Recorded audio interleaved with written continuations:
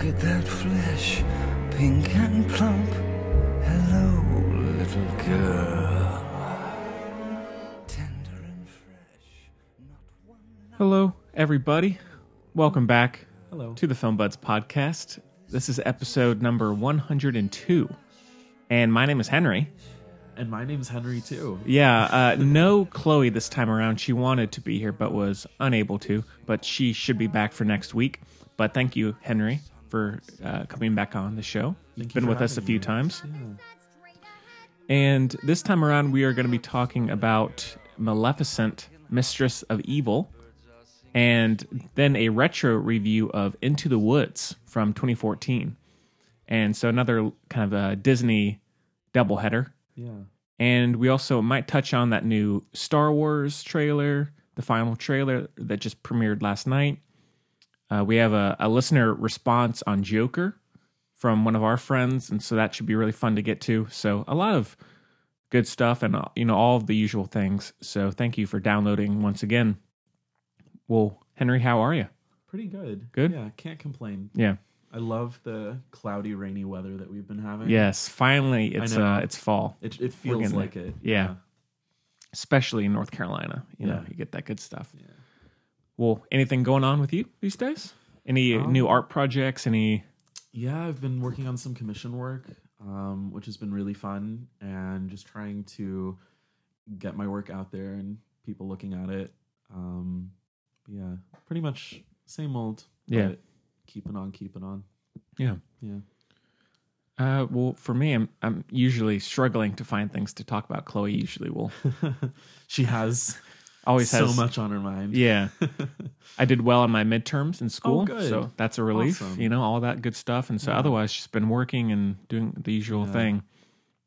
And I guess if just in case you have missed, any of the last few episodes, new Music Buds episode is up, episode 3. And so you can check that out on iTunes. And the announcement officially of Theater Buds. Oh, yes. Which I'm so excited about. Yes, and so this is the official announcement on the show. Yeah. And so I guess that's we did just start Music Buds, we know that, but I figured why not do a third one? Yeah, before somebody else does. That's true. Yeah, we have claimed Yeah. the name. But the Theater Buds podcast, which would be an even more irregular kind of show, maybe once every 2 months, something like that, should be coming in January of the new year. And we'll just be reviewing, plays, famous playwrights, all of that stuff. And so it should be a similar structure to what this show is and Music Buds, just about theater. And, of course, we have plenty of people like yourself who are big theater fans. Yeah. And so we'll have some cool guests on and all that good stuff. So Maybe logo. we can get Chloe to read a monologue or something. Yes, maybe we can do a little live Do reading. a Lady Macbeth or Yeah, something. instead of doing a clip for like a movie, we can just do a little live reading. So the logo is being designed as we speak by the person who designed the Film Buds and the Music Buds logo. So that'll come eventually. So stay tuned for that. Yeah. So Exciting. yeah. So all right. Well, anything else before we jump right in? It's spooky month, so Yes. lots of good movies to be watching. I watched the Suspiria remake the other day. For the first time? First time, yeah. Okay. And I was very impressed. Okay. Tilda Swinton. Oh, yeah. That's all I can say. She's the best, Gotta So, love. Yeah. But yeah, now are you someone who likes to watch horror movies a lot in October, or are you just every once in a while? Every once in a while, but in October, the passion comes alive, I Yeah. think. Mhm. So, gotta get in the mood. Yeah. Any big plans for Halloween? Not really. I usually do. When I was in school, I would do stuff with friends, but now we're all sort of scattered to the wind. Yeah. So, we'll see. We'll see. Yeah. Yeah. Oh, and I guess we should say one cool thing that I was telling Chloe about last night is we got an email from a small motion picture company that sent us a screener for a movie that next week we'll probably review in the picks of the week. And so, yeah, that was pretty fun to get. That's really cool. Yeah, in the mail. So, all right. Well, I guess with all that said, we can jump into our first review, which is Maleficent, Mistress of Evil. Excuse me. It's a mouthful. We have a clip. Let's take a listen. I remember the story of a baby cursed to sleep and never wake up. Really? Who would do such a terrible thing to an innocent child? Well, there are many who prey on the innocent. I'm sure your kind would agree. What do you mean, my kind? She means humans. There are fairies missing from the moors, What I'm missing is some wine. stolen by human poachers. That's the first I've heard of it. Someone gave the order. Okay, so Maleficent, Mistress of Evil is directed by Joachim Roning. It's a difficult name.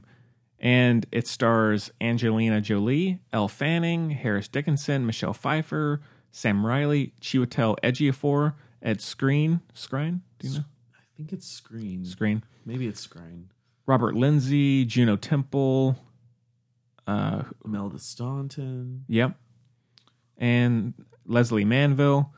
And the synopsis is Maleficent and her goddaughter Aurora begin to question the complex family ties that bind them as they are pulled in different directions by impending nuptials, and unexpected allies and dark new forces at play. So yeah, and I guess we should say this. We did, I guess maybe one of the first times you were on, we did review the first Maleficent a few months ago as a little Disney retro review special, and so you can check that one out as well. But this is the highly anticipated sequel, which you've been looking forward to, Henry. Very much so. Yeah, quite a bit. So Waiting on bated breath. yeah. So what'd you think? I was really impressed. It honestly, it didn't disappoint. I think it wasn't in as much of development hell as the first film, so it really benefited from that, like having very few blips on its production from start to finish. Although there were some minor changes that happened along the way that I feel like they maybe lost sight of what they were trying to do originally. But overall, I think they pulled it together really nicely. Yeah. And I was pleasantly surprised by certain elements of the movie that I really didn't expect. And I thought that was, really good on them for doing something original in the sequel that almost made it a stronger film than the first film, I think. Yeah. So overall, you like it better than the first one? Possibly. Yeah. That's where I'm sitting right now, although Okay. I think maybe it'll change with more rewatches or Yeah. I don't know. But I think it's pretty strong. Yeah. Well, I liked it. I don't think I liked it as much as you, but I wanted to love the first Maleficent and this one as well. And I don't think that I like either as much as I would like to, but I'm always up for a good dark fantasy movie. And so, I mean, I did like it. I think it's visually, I really enjoyed it. And I think that the dynamics between Angelina Jolie and like Michelle Pfeiffer are solid. Yeah. My big complaint is I just wish that they hadn't kind of put Angelina Jolie in the background a little bit, because she's so good in it. Yeah. And that character is so interesting that I would so much rather spend more time with her than these new characters who you don't care all We're that not much that for. invested in them. Exactly. And also, it's called Maleficent. Exactly. Like, let's focus on this Maleficent story where, she's discovering herself. Yeah. And I mean, I think the highlight is the dinner scene. Definitely. Yeah, where it just is very kind of like passive aggressive. Yeah. The tension is so palpable. Yeah. And so stuff like that I loved. But I think one big issue that I also had with the first movie is Elle Fanning she's not terrible. It's just she's very vanilla, in my opinion. Yeah. And she's just not nearly as captivating as I think someone else could be in that role. I mean, I've liked her in things, but in this, I think she doesn't always sell it totally for me. Yeah. But I did really like Michelle Pfeiffer in it quite a bit. I mean, of course. Of course. It's Michelle Pfeiffer, and you can tell that she's loving every scene that she's in. Yeah. Like, just reveling in being evil. Yeah. She's kind of having a bit of not a comeback, but like, I think she was quiet for a while, and then she She was. burst She, back on the scene. Took time off when her kids were younger to spend time with her kids Mm. and, really be a mother. And Yeah. now that they're starting to get a little older, she's, doing a little more acting Mm-hmm. and other opportunities like making the fragrance that I'm wearing. Oh, yeah, that's right. Yeah. Yeah. And so I think that so this is directed by the guy or one of the co-directors of the 5th Pirates of the Caribbean. Mm-hmm. So he didn't really set a high bar for himself. No. And I think that it's not poorly directed, but I think it's a little all over the place. It's a bit of a mess, and it's just not nearly as not just focused, but it doesn't flow as well as I think it could. It feels sort of disjointed. Yeah. There are a lot of different elements at play, and it's like a few different plot lines that maybe don't go anywhere, and then plot lines are brought back from the very beginning, and we're like, oh, that was a thing that we didn't really talk about at all, and like, it sort of meanders. Yeah, But, and so since he did direct the 5th Pirates with someone else, I don't know if that has anything to do with it, but the direction was maybe a little weak. yeah.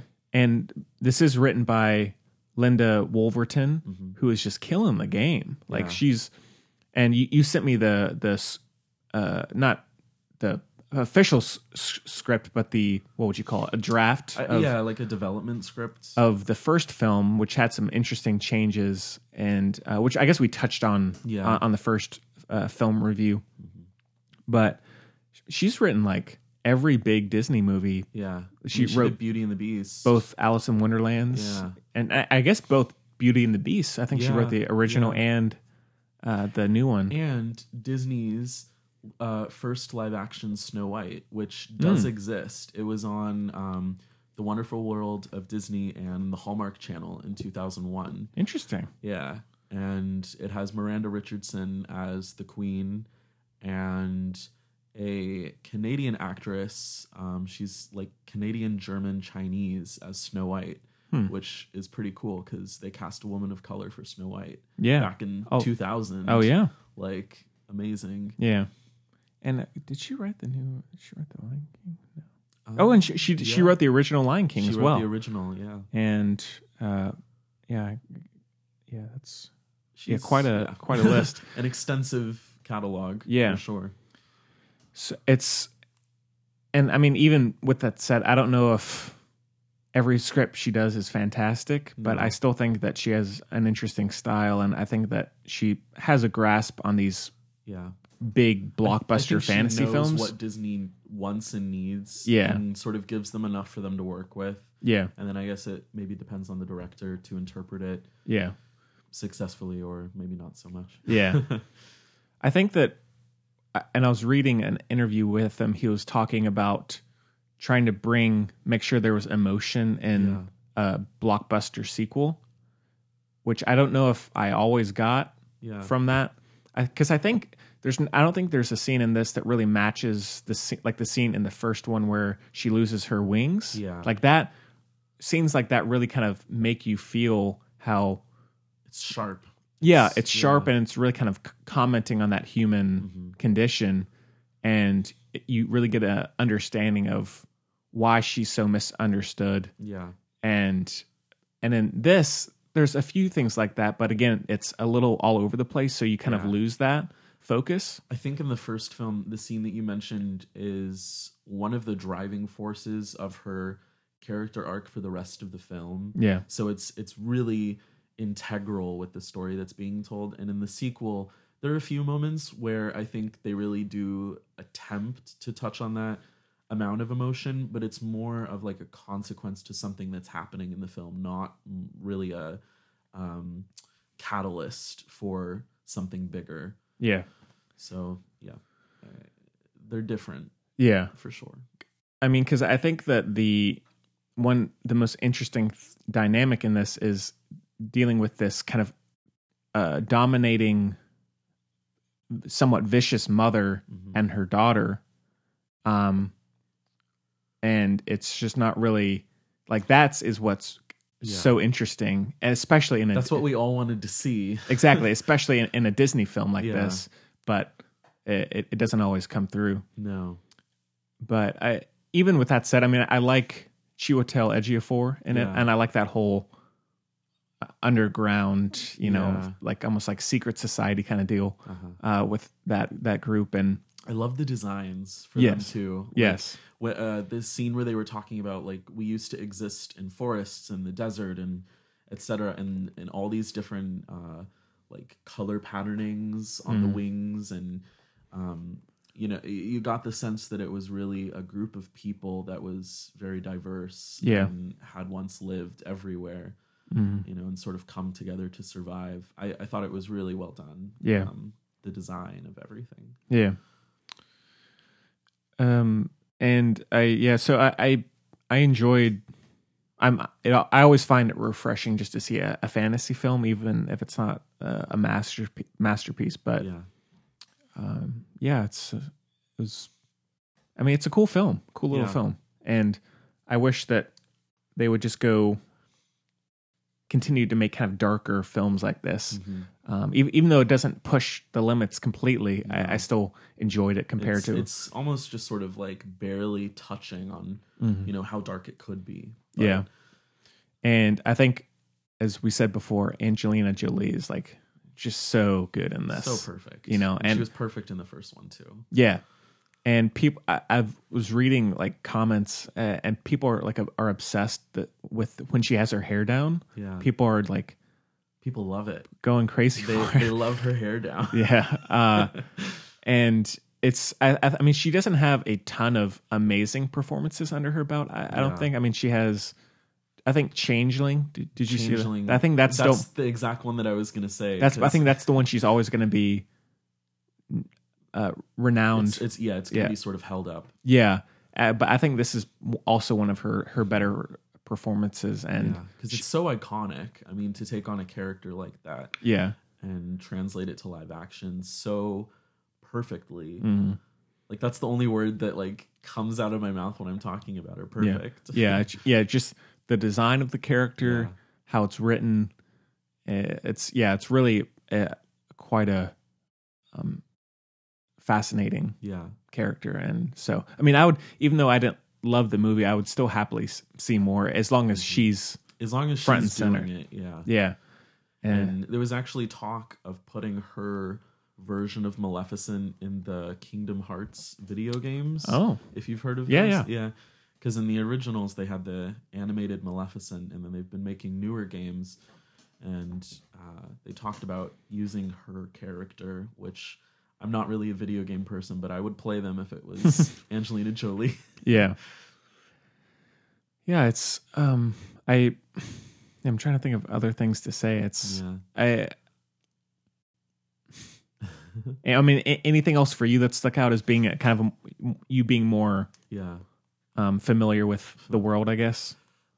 Well, the costume designer Ellen Mirojnik is one of my favorite designers working today. What else has she done? Well, if Chloe were here, we would both start singing Cinderella songs. Of course. She did the 1997 Cinderella with Whitney Houston. Right. And I saw those costumes back in August, and it was so emotional for me because that was one of my favorite movies growing up.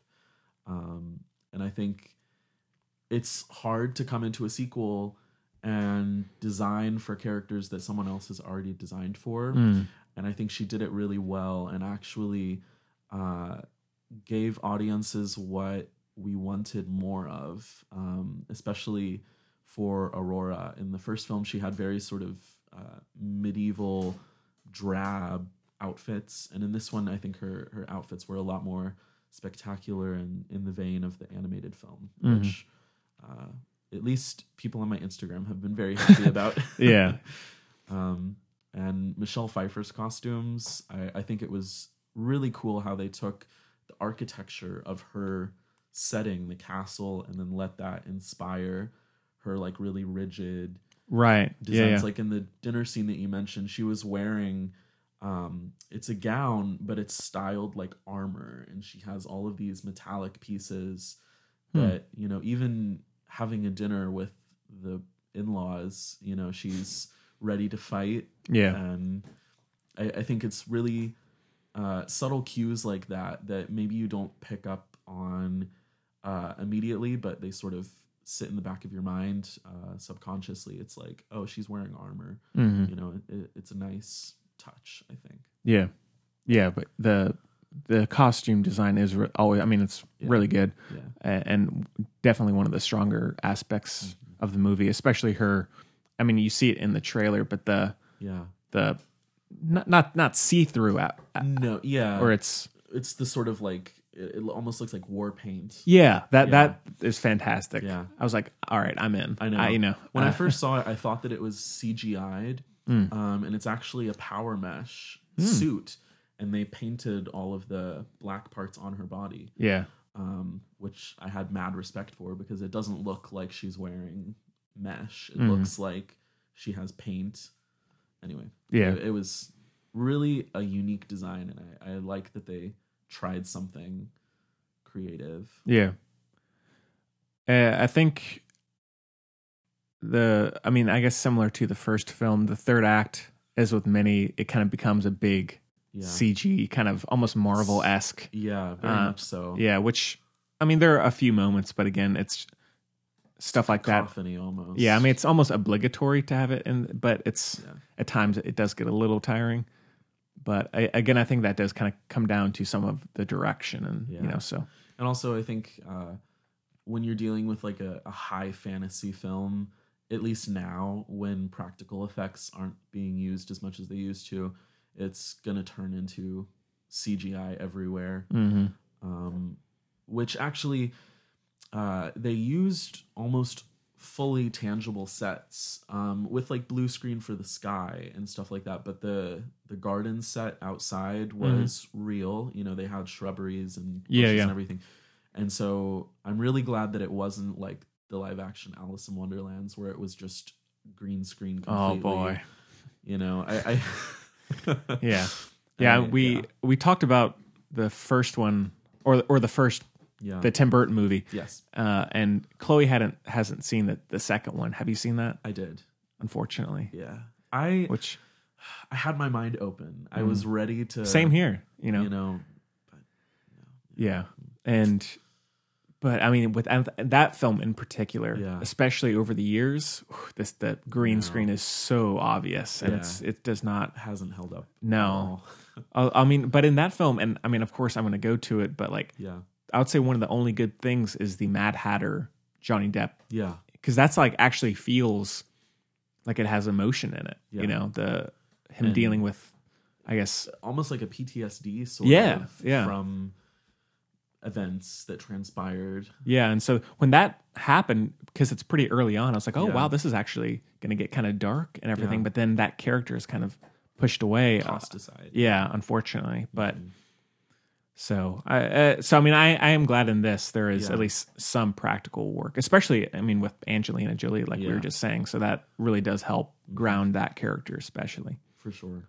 And they did have her in like flying rigs for a lot of the moments where, you know, in sort of the battle sequence and other moments as well, where she's actually up in the air flying around. Yeah. And they just CGI'd the wings. Interesting. And so I'm glad that she's willing to do stuff like that, like without even thinking. Like, yes, I will fly in this really paint mesh costume. Yeah. She seems ready for anything. Yeah. So, yeah. Try to think if there's anything else. I don't want to give away spoilers, but I did cry towards the end of the third act. There were like two moments that really got me. Maybe just because I have so much stake in Sleeping Beauty and Maleficent and the story and everything like that. But the church scene, where they were in that was rough. For me, and the organ and everything. Yeah. I think we only had like 10 or 15 people in the theater when I saw it, because it came out on Friday, but I saw it Thursday evening, and there was a moment where a character is sort of stopped from doing a thing, and everybody in the theater claps. Like, really? Wow. And one of my friends, Cassie, was able to go to the premiere in Los Angeles. Oh yeah, you were talking about that. Yeah. And she actually bumped into the redheaded actress who's sort of Michelle Pfeiffer's like right hand person. And she told me after the fact, she was like, I probably insulted her and I didn't mean to, because I was like, you were terrible. You were absolutely horrible. I hated you. And that's sort of how I feel as well. Right. I don't know if I'd be able to be nice to her. Yeah. Well, that's almost the same thing with how Lena Headey from Game of Thrones, how when she became Cersei, like there would be people who would come up to her and just be like, God, I hate you so much. I hate you. But again, Yeah. that means she's pulling off the character well. Exactly. But, It's a mark of a good actor. yeah, actress. but then it's of course hard to differentiate the the person and the I'm like, actor at how times. much of this is you? Yeah. And I guess she does play a lot of mean characters a lot, but she seems like a nice person. Yeah. So I mean, Michelle Pfeiffer plays villains pretty frequently, and she's a nice person. So, yeah, there you go. Yeah. But Cool. yeah. And then there was, it's not really a spoiler, but there's a scene at the end where they use colorful CGI on one of the costumes, and I felt like it was a little too Photoshoppy for me. Yeah. It didn't really hit. And allegedly they were going to make 3 copies of the outfit that is changed color. And so they would switch outfits between takes so that it would feel a little more seamless. But I don't know if they didn't have that in the budget or if it was time constraints or something like that, because all of the flowers that were made for the costumes were hand embroidered. Oh, wow. So it probably would have taken years to make Yeah. enough for 3 different colored costumes. But Yeah. Maybe maybe next time. maybe next time. Yeah. We'll see. So cool. All I know is it's Disney and they have the money if they want Yeah, to use I think it. they have a few dollars in the They bank. have a few. So. Now, are you going to be subscribing to Disney Plus? I am a founder, actually. Oh, yeah? Yeah, when I was at D23, they had a Disney Plus booth where they showed us parts of the catalog that would be online, and then we got to see clips and stuff like that. And we had the option to sign up for 3 years at like a very, very discounted price. It was like Wow. 70% off or something. Dang. And so I was like, well, I can't pass up an offer like this. 'cause, Seriously, dang, man, that's awesome. awesome. It's Disney. I'm going to participate in it, even though I'm critical of them as a company. And if I can, get a few Get a dollars discount, off, man. Get Go a for it. discount. I'm going to go for it. Yeah, for sure. well, that's awesome. Yeah, I'm highly considering it. yeah. I think they have a lot of stuff up their sleeves that they haven't even announced yet. Yeah. And the stuff that they have announced really sort of is drawing me in. Yeah. Like the Loki series. Oh, yeah. Where he like goes to different moments in history. I'm so intrigued Yeah. by that. Like sort of like Good Omens, how they are sort of behind a lot of historical moments. I think it could be pretty cool. They have a lot of interesting properties. And also they're going to be releasing Blu-ray quality versions of films that either haven't had a public Blu-ray release and have only been part of like Disney Movie Club releases. Oh, yeah. Or films that we just haven't seen in a long time. Like there's apparently a cleaned up Black Cauldron that's going to be on there that I'm really looking forward to. And I didn't buy the Blu-ray Return to Oz, but I think that's going to be on there as well. The cleaned up, like restored. Okay, well that copy. makes me even more interested. So it's all going to be really good quality, and so I'm just looking forward to seeing movies that I've seen before in better quality. Yeah, so because I mean they've been releasing some of the '90s animated films on Blu-ray, and they just look fantastic. They look so clear, and crisp. Yeah, so, and for that. For like animation, that's okay. Even if it's an older film, it's like you just want to see as much as you can see. And I mean, most of them are hand painted, so I want to see the tiny little imperfections if I can. Yeah, like they released the Lion King, the original on 4K a while back, and watching that, it's almost like a whole new movie at times. Yeah, and I think it was either late last year or early this year, they did the Little Mermaid 4K, and I bought that and watched it on my big TV, and it was like Nice. seeing the movie for the first time almost. Yeah. You know, I think it really comes down to like color in a lot of moments with the 4K releases. And a few months, or not a few months ago, maybe a year ago, I got the original Lady and the Tramp restored, and man, I know. It's amazing. So, and I mean, so that's clear. just a great movie either way. But Yeah. Are you excited for the live action? I can't decide. It just looks so strange, Right? But I mean, sure. I mean, I'll check it out. Yeah. I go back and forth. I'm like, I don't know how I feel. And then it's like, oh, they used all rescue dogs. And I'm like, okay, I love. That's nice. Yeah. So, but is that going to come out like in theaters? I think it's just going to be Disney Plus. Oh, is it? Okay. Yeah. Okay. Maybe they might try to get it in a few select theaters so it'll be eligible for awards or something. Right. Okay. Yeah. Cool. So, anything else about Maleficent? Well, since we're on the topic of Disney Plus, the film was Maleficent 2. It was supposed to be released in May of 2020, and they allegedly really pushed to release it in fall 2019 instead, perhaps to get it on Disney Plus all that faster. Maybe. Who knows? Yeah. But Conspiracy? yeah, conspiracy. Yeah. I want to know. Yeah. Did you rush this film? It didn't feel extremely rushed, but I feel like maybe if it had had those extra few months, it maybe would have been a little more polished. But Yeah. I think, I mean, I know it's rare it would ever happen, but I would love to see like someone like a really high level director take on a movie like this, you know?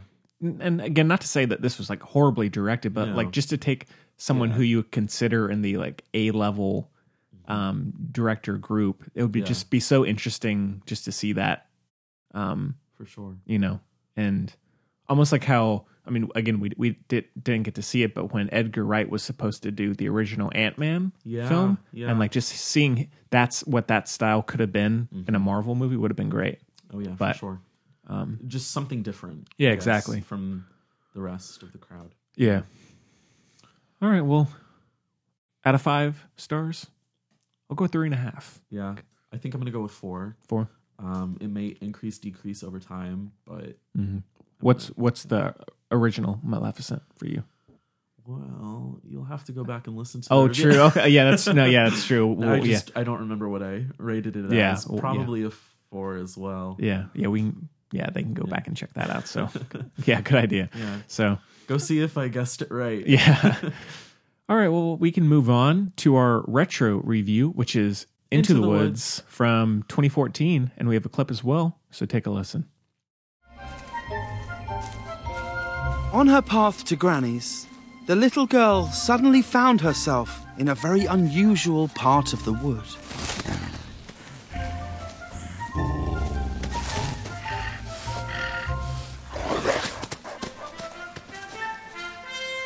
Good day, young lady.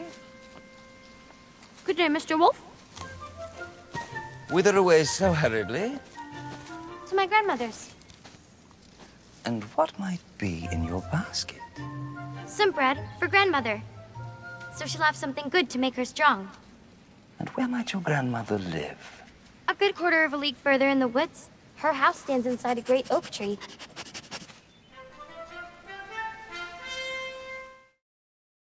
Okay, so like we said, Into the Woods was released in 2014, and I guess on Christmas Day. Yeah. And it My is... family went to go see it on Christmas. Oh, really? Yeah. And it is directed by Rob Marshall and stars Anna Kendrick, Meryl Streep, Emily Blunt, James Corden, Johnny Depp, Lucy Punch. The cast is all mixed up here. Yeah. Chris Pine, that guy. Christine Baranski. Yep. And what's the other prince's name? Shoot, what's that guy's name? Billy Magnuson? Magnuson, something like that. Yeah. Hard to pronounce. And the synopsis is: a witch tasks a childless baker and his wife with procuring magical items from classic fairy tales to reverse the curse put on their family tree. So this one, came out and was a pretty big hit unsurprisingly. Yeah. And I guess, as with Maleficent, you are a little more well-versed in Into the Woods. Like, for example, you want to tell people what you have here? I have a little show and tell that you guys can't see because it's a picture. But the other day I won an auction of a original photo from the pre-Broadway tryout of the original musical. And it's just really cool to look at because it's very different from even the Broadway production, but also quite different from what we ended up seeing in the movie. Yeah. And I have a huge Into the Woods collection. Oh, do you? Like playbills and also archival footage from the original production. Oh, man. That I've spent years like collecting and finding. And that's awesome. Stuff like that. Yeah. Like Felicia Rashad played the witch at one point. And of course, Bernadette Peters, who, if Chloe were here, I'm sure would echo with me. We love Bernadette. But right. Yeah. So I have a lot of stake in Into the Woods. It's one of my favorite musicals. Okay, cool. And one thing about that photograph, that not just dealing with Into the Woods, but just like looking back at that time, where that, like, where art was, is so interesting. Oh, I know. You know, I mean, this was 1986, and looking at all of the other, plays, musicals, and also film at the time, and music, and sort of seeing all the different things that people were doing, I think it gives you a good insight as to why the musical is what it is. Yeah. The topics it's dealing with, and also the fact that Sondheim decided to let the witch rap, and certain things like that. Right. Yeah. Trying every option. Yeah. And I mean, it almost reminds me of like a 1920s like silent movie, at least from that photograph. Yeah, for sure. And actually, the pre-Broadway tryout, they completely redesigned the sets and the costumes for the Broadway production, and you're totally spot on with like the 1920s sort of vibe. There was not a lot of color used, and so that was people's main complaint. They were like, it's too drab for a fairy tale. Right. So they ended up redesigning everything and making it a bit more sort of storybook. But yeah, originally it was quite grim in appearance. Which I'm all up for. Yeah, go for it. So, well, how does the movie compare? Yeah. Well, I really wanted to love it like wholeheartedly. And I remember when the first set photos leaked in fall of 2013, and like Meryl Streep was up in a tree, and it was they shot a lot of the scenes at Pinewood Studios, but some of them were outdoors as well. And I mean, Anna Kendrick had golden Nike running shoes for the scenes where she's in the woods. Nice. And so, stuff like that I just thought was really cool. But as with the adaptation process, things are going to be cut and changed, and that's inherent. And so I tried to sort of keep that in mind, but I feel like maybe the movie suffers from having too many cooks in the kitchen at one point or another. Or maybe Disney wasn't the best studio to go with a dark fairy tale musical that's sort of, at least the Broadway production, the second act is all about destroying what we think we know and changing our viewpoints of these characters. And I feel like Disney made choices in some scenes where they wanted to keep things a little more PC, PG, because they have, these characters in other versions in their films. Yeah. And didn't want to, kill Rapunzel, which needed to be done. Yeah. And I mean, now speaking of, I was going to get to it later, but one of the biggest cop-outs, now I'm not super familiar with how it plays out besides the movie, but the scene where Johnny Depp or the wolf eats Little Red Riding Hood. Yeah. And then nothing, and then she's okay. Yeah. It's just eat the person. Yeah. You know, it's just like Let's just eat them. Yeah, it's just like I mean, because in rewatching it, I don't think I had rewatched it since the theater, and I'd completely forgotten that had happened. I was like, well, this movie gets really dark. That's cool. Like good for them. Yeah. Then the next scene, it's like a complete cop out. Yeah, which was really disappointing. In the Broadway show, I mean, he does eat her, and she is fine in the Broadway show, but it's a little more.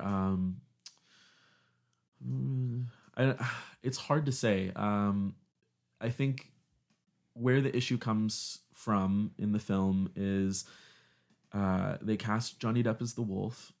He's in his 50s. They have Lilla Crawford as Little Red Riding Hood. She's like 14, 13-ish. In the Broadway musical, they typically have a slightly older Red Riding Hood, maybe 16, 17, and the wolf is usually a man in his 20s. It's the same actor as Cinderella's prince, and they play the same character, maybe to show a connection between the prince and the wolf, perhaps, maybe. Right.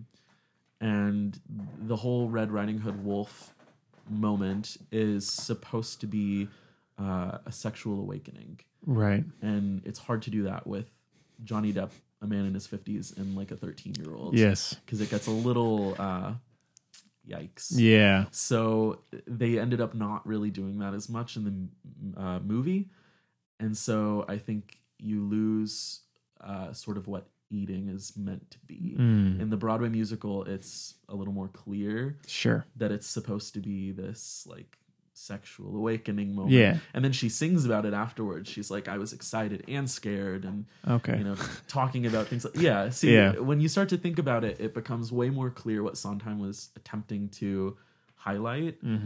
And when Disney chose to adapt it, they were like, let's cut that. Yeah, let's just cut that dark stuff out. And you lose, I think, some of the bite. Yeah. That's interesting. Yeah. I mean, even with that said, I still enjoy it. I mean, it's almost like the Avengers of the classic fairy tale universe. It's just like this kind of mixture of all these different characters and worlds, and which that I enjoy.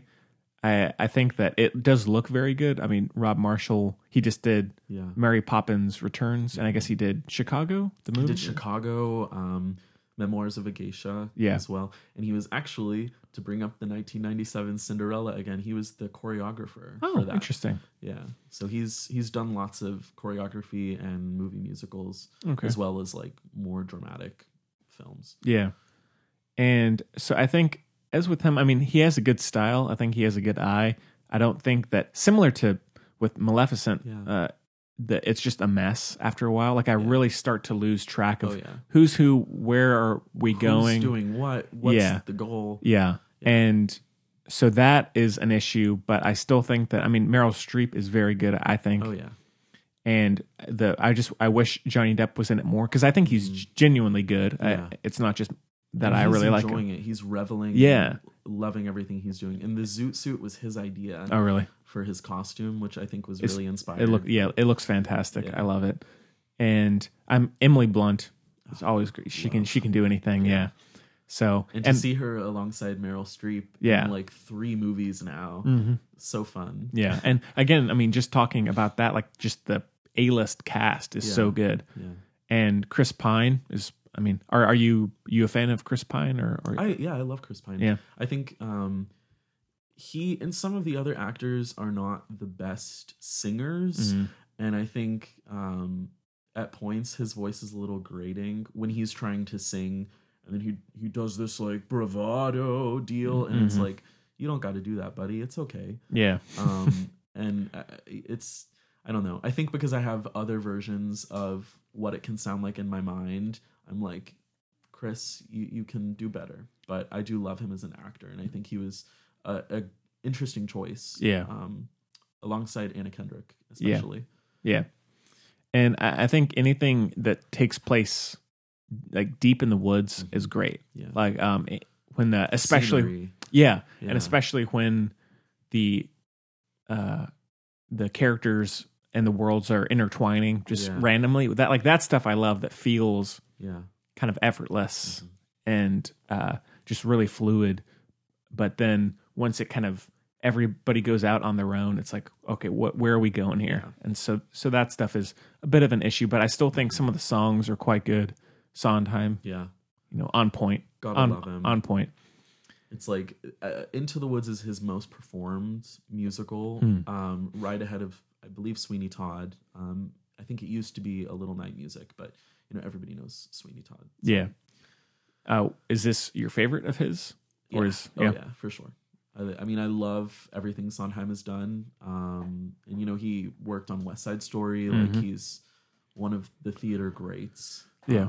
But Into the Woods is very special to me. Yeah. So. Are you excited for the Spielberg West Side Story film next year? I think so. Yeah. I was like very skeptical at first because, the original film is very obviously, it's a classic, but also they cast a lot of white actors in roles not meant for them. So that's, I was at first like, okay, are we ready to cast people that should be cast?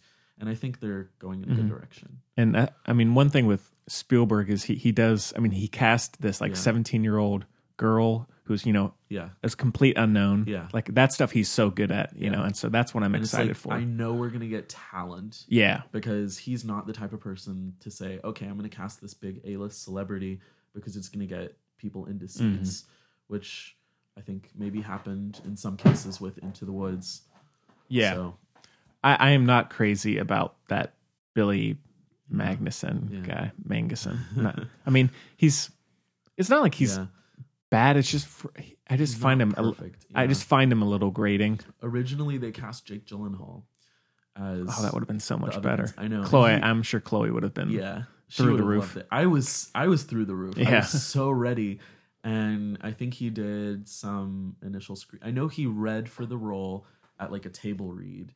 And I think they did some initial tests, and then there was like a scheduling conflict or something. And he had to leave. And it's too bad. I know. I was so. I mean, especially him and Chris Pine as brothers. Like, that would have been so fun. But, and so now the young boy in this. Don't get me started. Go ahead. Get started? Yeah, please. I don't like him. Really? Okay. Yeah, I didn't like him in Les Mis. I was gonna bring up him in this. Okay. Interesting. His voice, he talks like this. He doesn't enunciate anything. I'm like, can you speak clearly? Get a dialect coach. Yes. I know you're a child, but come on. And also the point of the Jack character is that he's supposed to be like early 20s, a mama's boy, not growing up. And like that's his issue. Okay. He's like trying to find his footing, and then they make him a child, and I'm like, that's not what he's supposed to be. Yeah.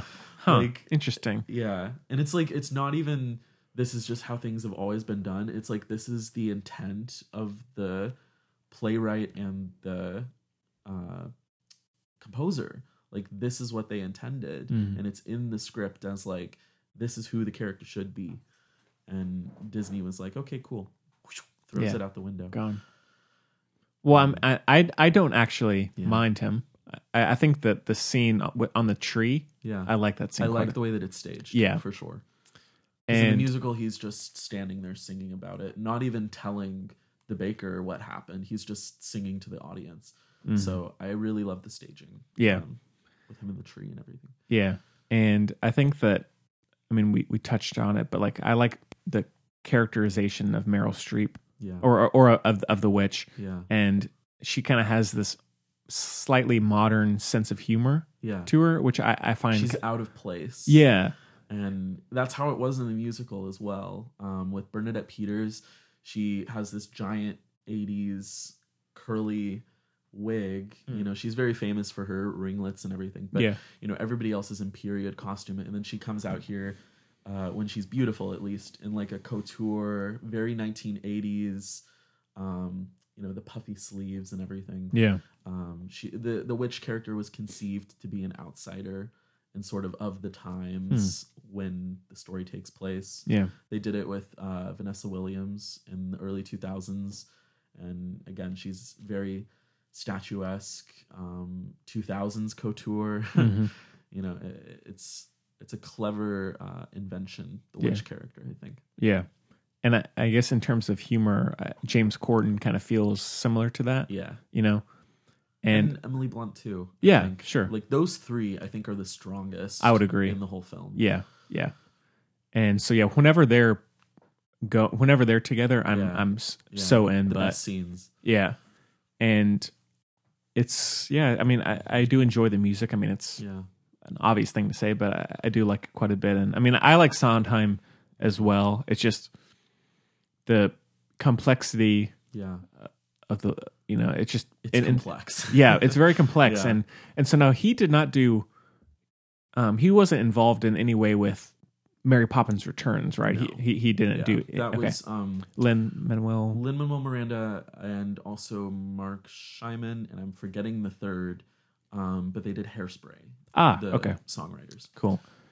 Well, I think just in comparing it as having both been done by Rob Marshall, there is that complexity of Sondheim that you just don't really get in Mary Poppins Returns. No. And again, it's not like the most fair comparison, but just like comparing. I mean, it is a very fair comparison, I think. And maybe you could bring in Chicago as well. Sure. 'Cause Marshall definitely has a style, I think, as a director.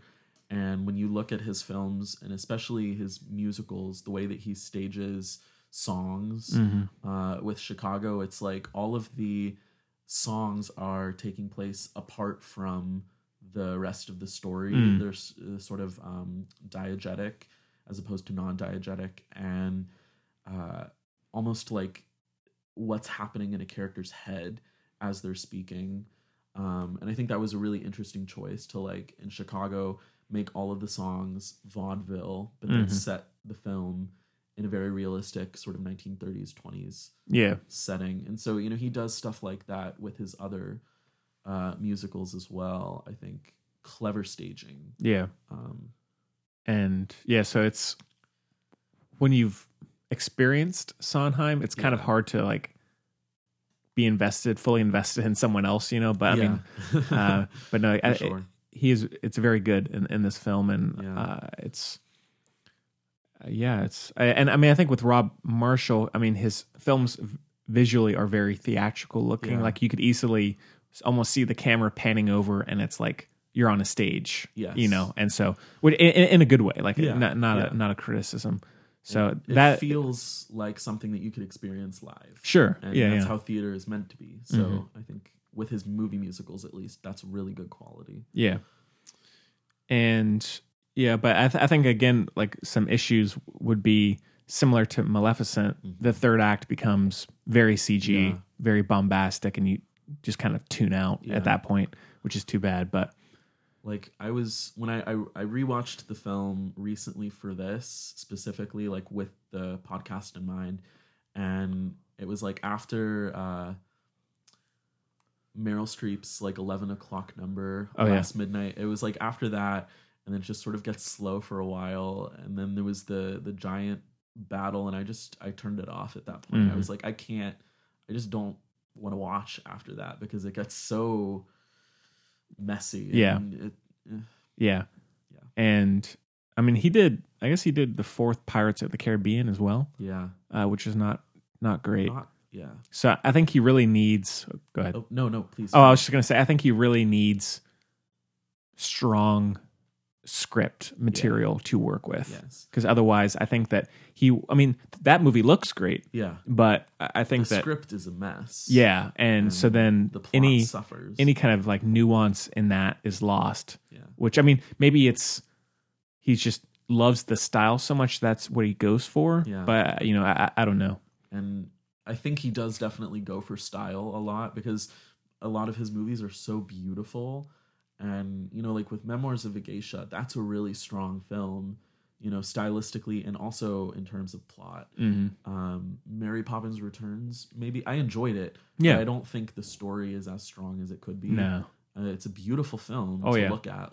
Chloe and I saw it together and we were loving it. But, upon further rewatches, it's like it doesn't really string together or flow. It feels long. I would say all of his movies feel about 20 minutes too long. They do. And So like, I mean, like with Mary Poppins, which we talked about on the show as well. Yeah. We what was I going to say? The first half or the first like 60% is really good, but then it loses the style or his style really, because it becomes almost all this murky, dark nighttime scenes. It's like after Meryl Streep in Mary Poppins, I think it just gets really dark and not dark thematically, but just like very dark, murky, quiet. And then, so I mean, in that film, you lose both the style and then he doesn't really have the nuance to really keep you interested in the story all that much. Because I mean, the original Mary Poppins had moments like that. Yeah, and it fit because the style was always throughout in every scene. It was very central, I think. And to bring it back to Into the Woods. Oh, but before we move on, when you were saying Rob Marshall in the fourth Pirates of the Caribbean, he's the director attached to the live action Little Mermaid. I heard about that. Yeah, I was going to bring that up. So it reminded me because the fourth Pirates has mermaids in it. And so everyone's like, is he going to, sort of pull some of that team for the new Little Interesting. Mermaid film? We'll see. Yeah. Oh, I mean, and sorry to get off Into the Woods here, but the mermaid stuff in 4 that's like the best part. Yeah, exactly. And like that's what feels so, when that comes in, you're like, man, this is so cool. Like this is what feels from what we've seen before. Like this is like a whole new kind of pirates movie, but then again, that's only just a small like little part. 20 minutes and then not really. But it's like really dark, edgy, but also really romantic. Yeah. And apparently that's filmmaking. the style that they're going for with the Little Mermaid. Okay. Sort of high romance, but also sort of dark. Interesting. And a little more gritty. So yeah. I'm intrigued. Yeah. But, to bring it back to Into the Woods, we were talking about style and sort of keeping that present. And I think with the adaptation, you mentioned how sort of the third act feels very disjointed and, messy. And that's very much the case because the musical, it's 2 acts, like many plays and, stage musicals are. And the first act is pretty much the first act of the movie. And then in the film, the second and third act are the second act of the Broadway show. And because it's not intended for a film structure, I think the way that they adapted it isn't perfect because it was conceived to be a 2-act story, right? Basically, interesting. Yeah, you have first act, which is like essentially classic fairy tale retelling, and then second act, which is consequence. Yeah, basically. Interesting. And I feel like they didn't really realize that it's supposed to be about consequence. Yeah, and they were like, how do we adapt these scenes and make them interesting and feel like the first half of the film? It's like they were trying to capture that essence, and it just doesn't work because it's not supposed to be. Yeah. Yeah, it's I think there's some ambition in there and it just doesn't always hit the mark completely. But I mean, I enjoy the scene with Chris Pine and Billy Magnuson on the near the waterfall, I guess it is. Precipice. Yeah, that's a fun little injection of humor and bravado. And they were supposed to have a second agony in the second half, but Disney cut it out, which breaks my heart. They cut a lot of great songs. Yeah. They cut my favorite, which was a duet between the witch and Rapunzel. Our Little World. It gives them like a sense that they actually care about one another. Yeah. Which felt a little missing in the movie. Yeah, fair. But so yeah, I mean it's still, I mean, it was nice to go back and rewatch it, and because I had forgotten so much about it, but it is a cool little movie. And I was reading, I think it was maybe the review on Roger Ebert's website, but like the reviewer was just really excited that there was just a new musical, a new kind of big, fantastical musical, which I can appreciate, even if it's not a perfect movie. I'm always up for just something that feels classical and Yeah, for you know, sure. so. Almost like something that was made in like the 50s. Yeah, totally. And I wouldn't say necessarily that it's Les Mis that really set off this modern trend, but I think it's sort of the movies that were being made at the time. You know, we have Les Mis and Into the Woods and a few others, but those are the two really big ones that were very successful. I think it's good that we're sort of getting back to a classical style of staging. Yeah. Yeah. How does this compare to the Les Mis movie, the Hugh Jackman one? Well, I really liked Les Mis personally, because maybe it's because I don't have a lot of strong ties to the stage musical like I do with Into the Woods. So I'm not, looking out for discrepancies and things that I'm not happy with. But, yeah. There were parts that felt a little clunky, and it did feel maybe 20 minutes too long. Yeah. But I think as far as adaptations go, I really liked the cast. I liked the choices that they made. And they had a great mix of A-list celebrities and then theater actors. Yeah.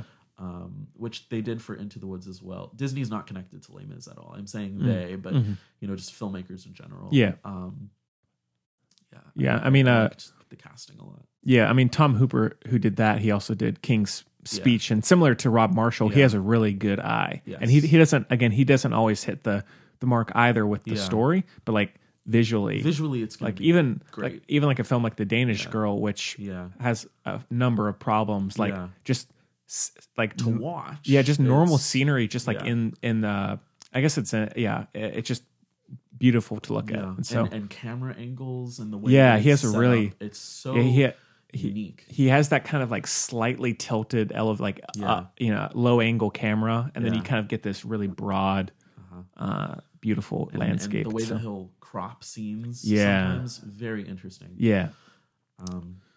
But I mean, I would say I like Les Mis. I mean, just as a comparison, I like Les Mis a little more just because I really enjoy historical epics like that, and I think I enjoy that one visually a little more, and just the story I think is more interesting to me, just on a personal level. But I actually agree. Just because you have that kind of revolution, which I like. So. And Helena Bonham Carter, it's hilarious. Yeah, so good. And you can correct me if I'm wrong in terms of a theater actor in that movie. The young girl, not Amanda Seyfried, not her, the other one, Samantha Barks. Yeah, is she the one who gets killed? Yes. Yeah, she's a theatrical top actress, notch. Like she's so good. Perfect. Yeah, top notch. Yeah, and they cast a lot of other people in background character roles that had been in the show at one time or another, or had been in other similar musicals on stages.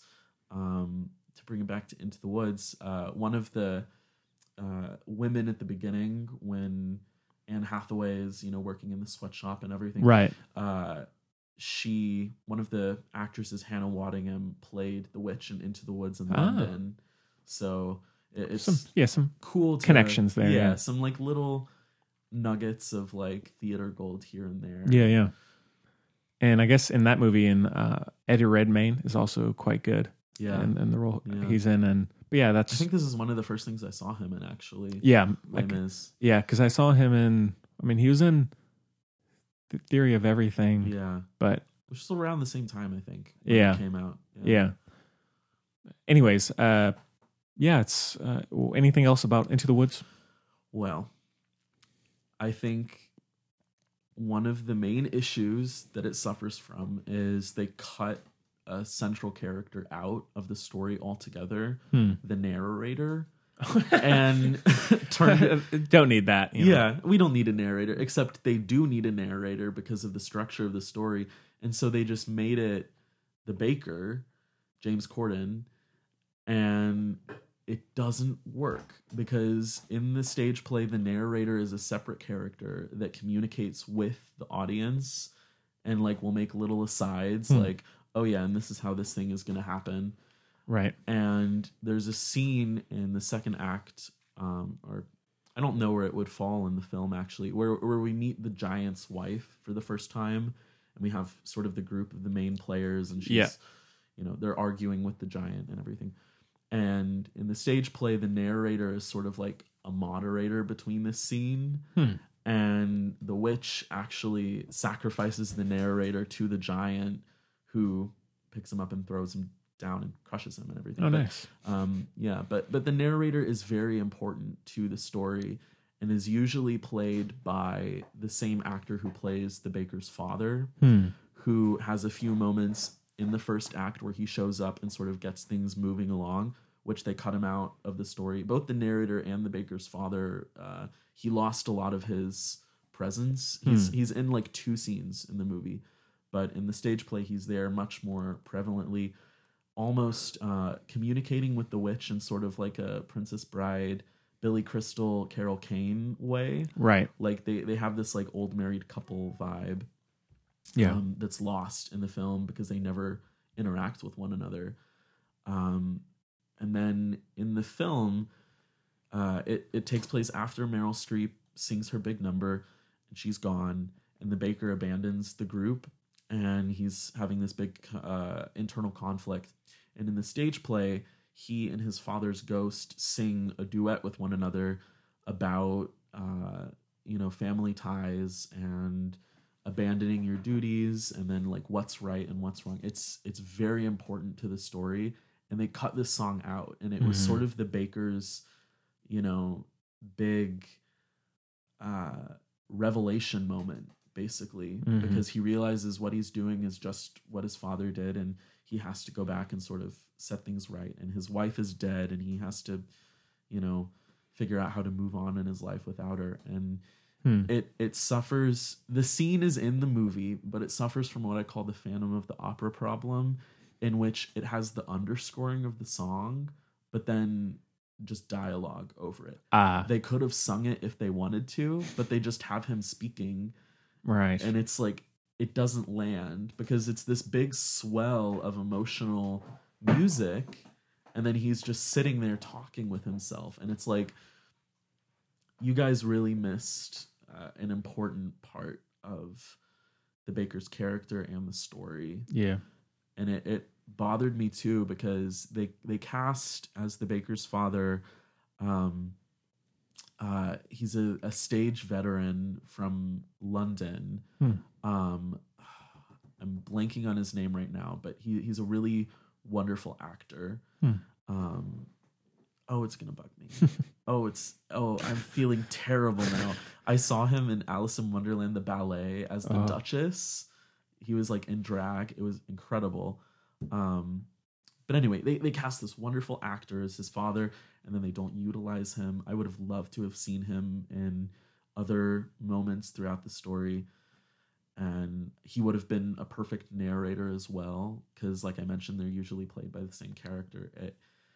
It was a big missed opportunity for me, and especially because you even mentioned earlier with Rob Marshall's film style, it seems like you could pan away and it would just be a set, a stage, and they could have done that whenever the narrator was speaking or interacting. They could have panned away and shown that it was in a studio, and he could just be some guy. There were a lot of creative opportunities that were lost in not using his character. So like I never felt a personal connection to him in the stage play, but in the movie, it's very interesting. I feel his presence missing. Interesting. And I never realized how important the narrator and the baker's father were. Yeah. But Interesting. Yeah. All right. Well, yeah. Any final thoughts? Colleen Atwood's costumes, Top notch. Yeah. I mean, it was definitely a choice to make all the characters set in different time periods. Yeah. But it sort of fits with the disjointed narrative style, and also the way that they cross paths, but it's like divergent storylines. Yeah. It's just, I mean, overall, there's a lot to like. It's just that I think there's an equal amount of missing elements as well. So it's kind of a mixed bag. For sure. Yeah. All right. Well, out of 5. Also, go ahead. No, I just when I was at D23, I got to see Meryl Streep's witch costume. Oh, cool. probably spent an hour standing in front of that, and people were walking around me, and I was just like in awe, because it has these tiny leather cords all sewn on individually, like hundreds of like leather cording and ribbons, and it's like hand sewn. Oh my god, I can't gush about it enough. Man, I wish I could have seen all that stuff. Yeah, That's so cool. You would have loved it. Yeah, for sure. like I mean, even I was rewatching or part of it, Lord of the Rings on television the other night, and I mean that's those are one of my favorite films, and so like too. just that's, I mean, there's great artistry and costumes before that, obviously, but that's kind of like what I think reignited people actually giving a crap about costumes, because all that stuff is handmade and just like detailed, like so aesthetically pleasing. Yeah, and like I can't imagine going over like what you did with the Meryl Streep costume, like just seeing that artistry so close must have been amazing. So that's really I mean, cool. to see the Lord of the Rings costumes in person, that would be a revelation. I mean, just like all of the, I mean, because when I was younger, I spent hours and hours watching all of the special features on the weaponry and the the costume like and all armor, of the metal filigree and crazy carvings. I remember just randomly there was a guy whose only job was to make the chainmail. Apparently he wore off the his fingerprints, because he did it like for months, years on end, and hundreds of thousands of characters. And but like just seeing all of that in person would be so cool. So and whether it's Lord of the Rings or Into the Woods or whatever, it'd be really cool. Seeing any part of film history in person is pretty cool. For sure. All right, well, I think it's 3.5 for me. I would give it a 3.5 as well. Yeah. All right. Maybe for Theater Buds, we can do the original Broadway Into the Woods. Yeah. Because it was released on PBS as like a telecast and then sold on a DVD. So cool. I have, I don't think it's had a Blu-ray release, sadly, but not interested. No, we're not going to watch it now. Yeah. Because I asked you when you were like Into the Woods, I was like, do you want to do the original or the movie? Oh, right. Yeah.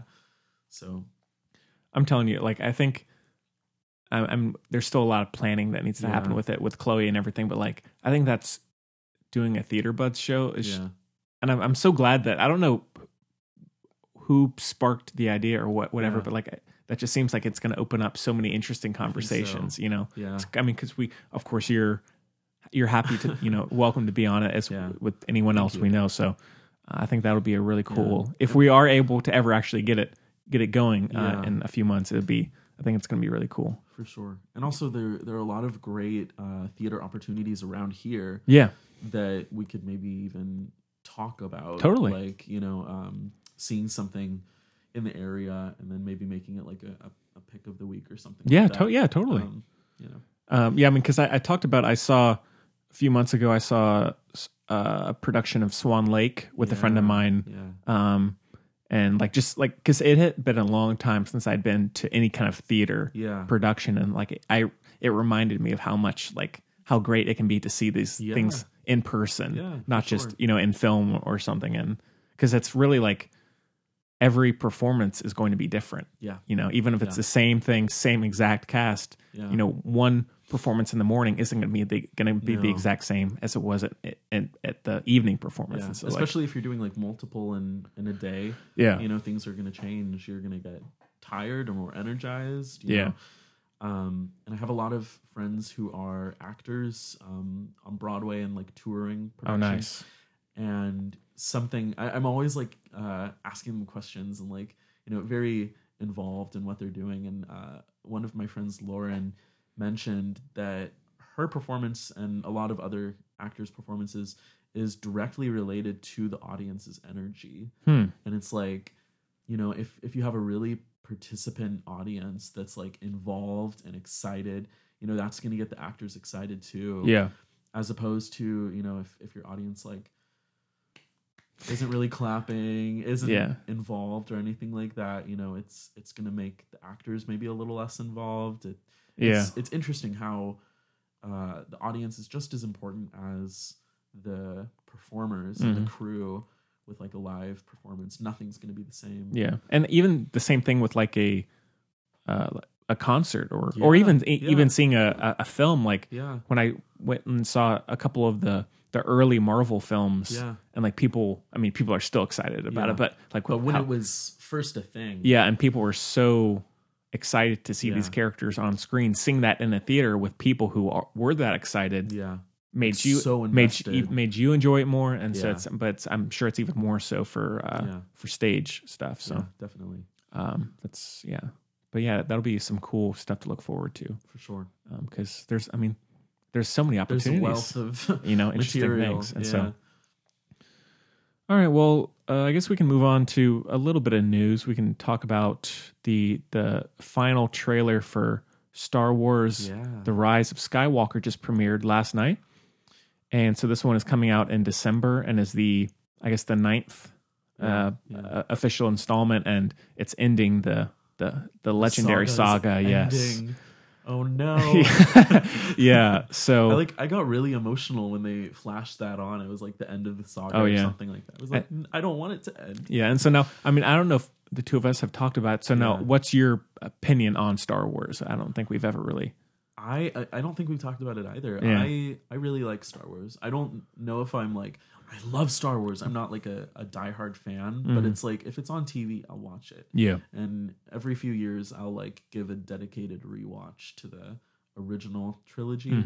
And I think I was at the right age when the prequels came out that I was just like, oh yeah, robots, aliens. Like I was like excited for that, and I really enjoyed it, regardless of what the films are. Yeah. Now, have you enjoyed the new films? Here's my thing. I enjoyed the first one. Yep. And then a lot of the online communities that I was a part of sort of got invested and talked about, maybe what could happen in the following film. And I had sort of preconceived ideas of what I wanted, and I was really disappointed in the second one. And I feel like it went in a direction that I wasn't really happy with. And so I feel like also the new films have been really disjointed between the first and the second. They almost feel like different franchises. Yeah. I was definitely not a fan of the second one. Okay. So how about the two spinoffs? I liked the spinoffs, actually. I thought they were really compelling. I think Rogue One might be my favorite of the new movies. Yeah, I enjoyed Rogue One very much so. And that's the one with the Carrie Fisher CGI at the very end. Oh yeah, right? Yeah. Where she's like, A New Hope. I thought that was interestingly done.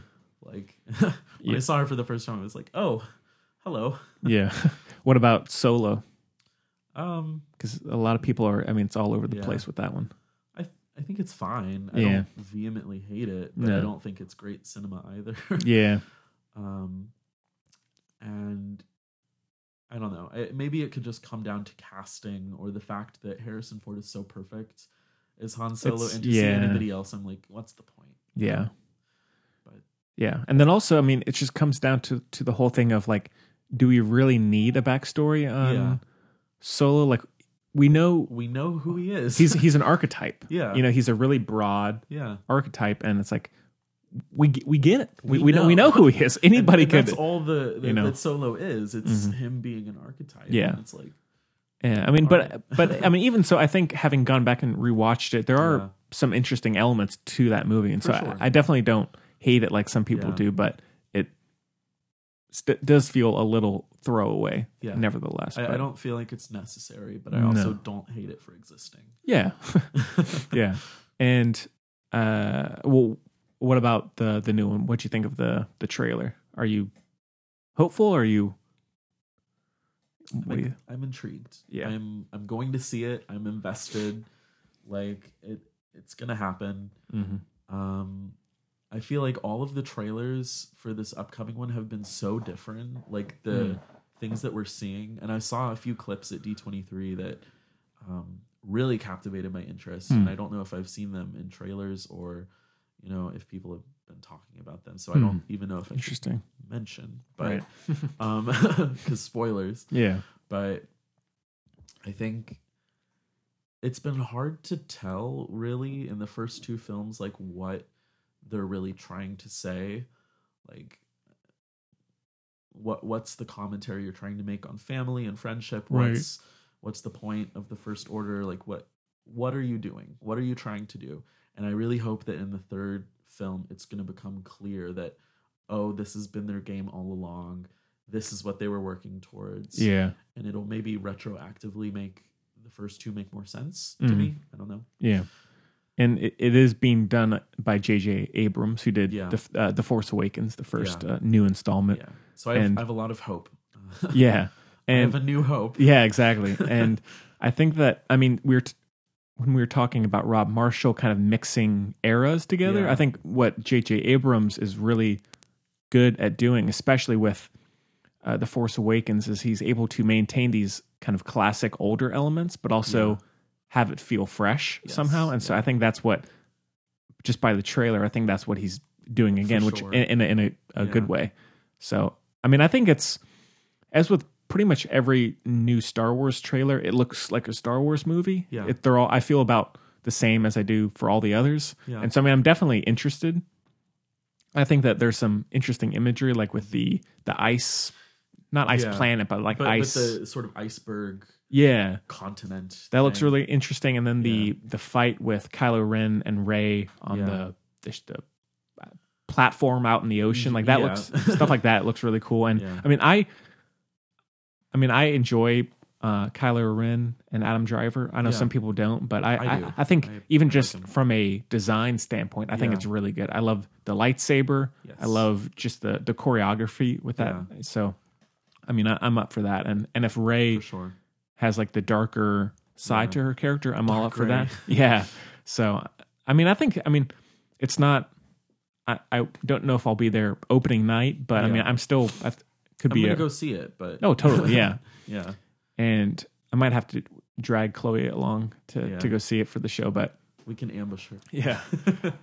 But I mean, I think it looks interesting. Yeah. And for sure. You definitely mentioned it feels sort of classic. Yeah. And I do think with this one and also The Force Awakens, it seems to recapture the energy a little from the first trilogy. Mm-hmm. It definitely has that classic vibe. Yeah.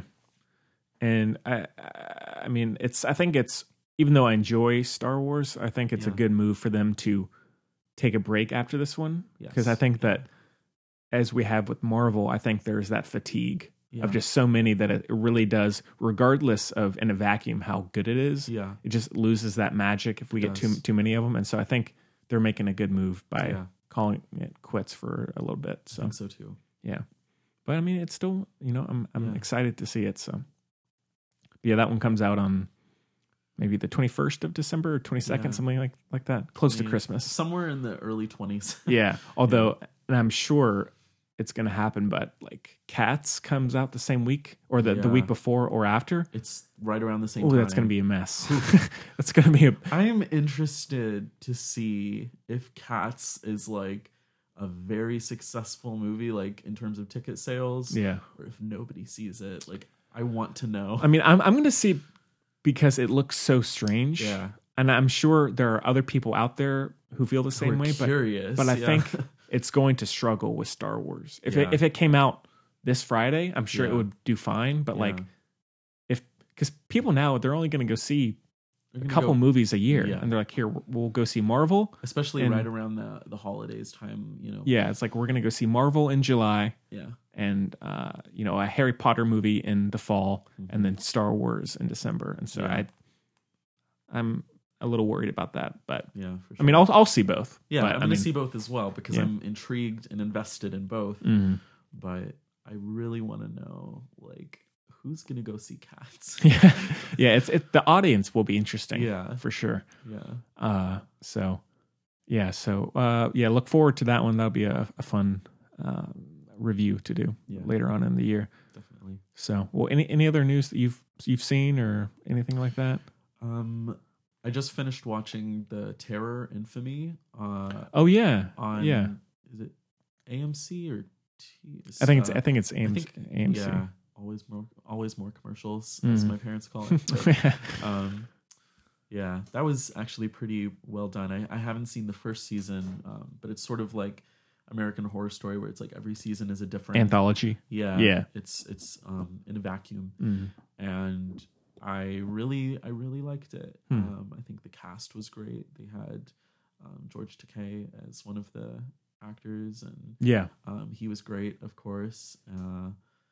Yeah, very, very spooky, and it subverted some tropes of the ghost genre, I think, nicely. Interesting. Yeah. If you like spooky stuff, I recommend. Yeah. Cool. Yeah. Yeah, I don't know if there's much else news, but and I'm sure Chloe will have some for next week. So yeah, sure. But all right, well, I guess we can move on and we can get to some listener questions. So the Film Buds or reviews. Yeah, the Film Buds podcast at gmail.com is the address that you can reach us. Also on Twitter and Facebook at Film Buds, and also on Instagram if you're desperate. And so yeah, if you're a new listener or if you've been listening for a while, please send us any questions or comments. We'll read them on the show. I'll send you a response of some kind. And so yeah, we love hearing from people of whoever you are. And so the one we got, like I had talked about at the very beginning of the show. So a friend of Chloe's sister Gemma, named Mark, he was kind enough to send us his critique of Joker, because we had been asking for people to send us their thoughts on it, and we did get one, a really good one from him. And so it's a little lengthy, so stay with me here, but I'm just gonna try and read a lot of what he said. So starts off, Joker, what a stupid movie. and oh, how I was overwhelmingly disappointed in this film. But I had high expectations going in, and if I were smarter, I would have had higher exceptions going into the movie, if you catch my drift.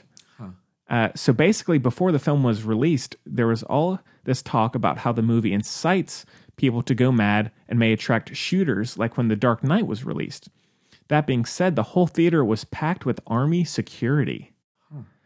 The only thing was that there was no gate up at the theater I went to, and no one taking tickets. So like anyone could just come in without question. Wow. I even asked the other people that were there, were there any ticket takers, and nobody knew. Not even the popcorn concession workers. Huh. So I guess the plan was just to let the shooters in and then take them out. I couldn't even find someone to approve my ticket, so I just walked in and no one even asked. Wow. Anyways, kind of moving on more to the actual review. So when you give a guy a cool name, a sick red suit, and clown makeup, a funny looking role, people tend to appreciate someone who has no personality for 2 hours. And then we had to watch him for like 30 minutes of self-meditating yoga to understand the depth of his depression when he's not stuck at home giving his mother a bath. Yeah. Did Chloe tell you about her prediction where she predicted Joaquin Phoenix would give his mother a bath? So in his last couple movies, with maybe excluding one, he's bathed his mother in the bath. It's been very strange. Scene. Very strange. Yeah. Anyways, moving on. We get that you're depressed. Life sucks, and it's not getting much better. Furthermore, I heard Chloe compare this to Darren Aronofsky films, which is an interesting comparison. Although everyone likened this film to Taxi Driver, the better comparison of the Joker film would be the movie Pi by Darren Aronofsky. Basically, it's about a guy going crazy until he just cracks. And really, in the Pi movie, the guy is doing less than the Joker did in the Joker film. However, he was still more entertaining to watch than the Joker. How does that work? He's just a better actor. Anyways, that's about it. There's a few other things he said, but that's kind of the general gist. Yeah. So, well, now, Henry, have you seen Joker? Not yet. I was going to try to go see it with Chloe, and that just never happened. And so I really need to go see it, and I'm going to. Yeah. But I just haven't got around to it yet. Yeah. Well, I mean, and I was talking about it with Mark on email, but I mean, I enjoyed it. You know, I mean, in a vacuum, watching it at my house, like I can see the art of it, but I do think, especially with like having army security in a theater, that's crazy. I hadn't heard that from anywhere, but I actually saw it on the news. Oh, really? Yeah. Wow. Because my dad and I, we were watching the evening news, and there was something about, you know, how they had a lot of security at the premieres. I heard that. And, yeah. Some of the other openings, you know, smaller theaters, just, you know, at the premiere. And my dad was really confused. He was like, you know, what's going on? And I had to fill him in on the Dark Knight and all of that, you know, stuff that happened. And it, so it's been at some theaters across country, I think, where they were worried. Yeah. I don't know if it happened here, if they had security here, but or if it would still be there. I don't know. Yeah.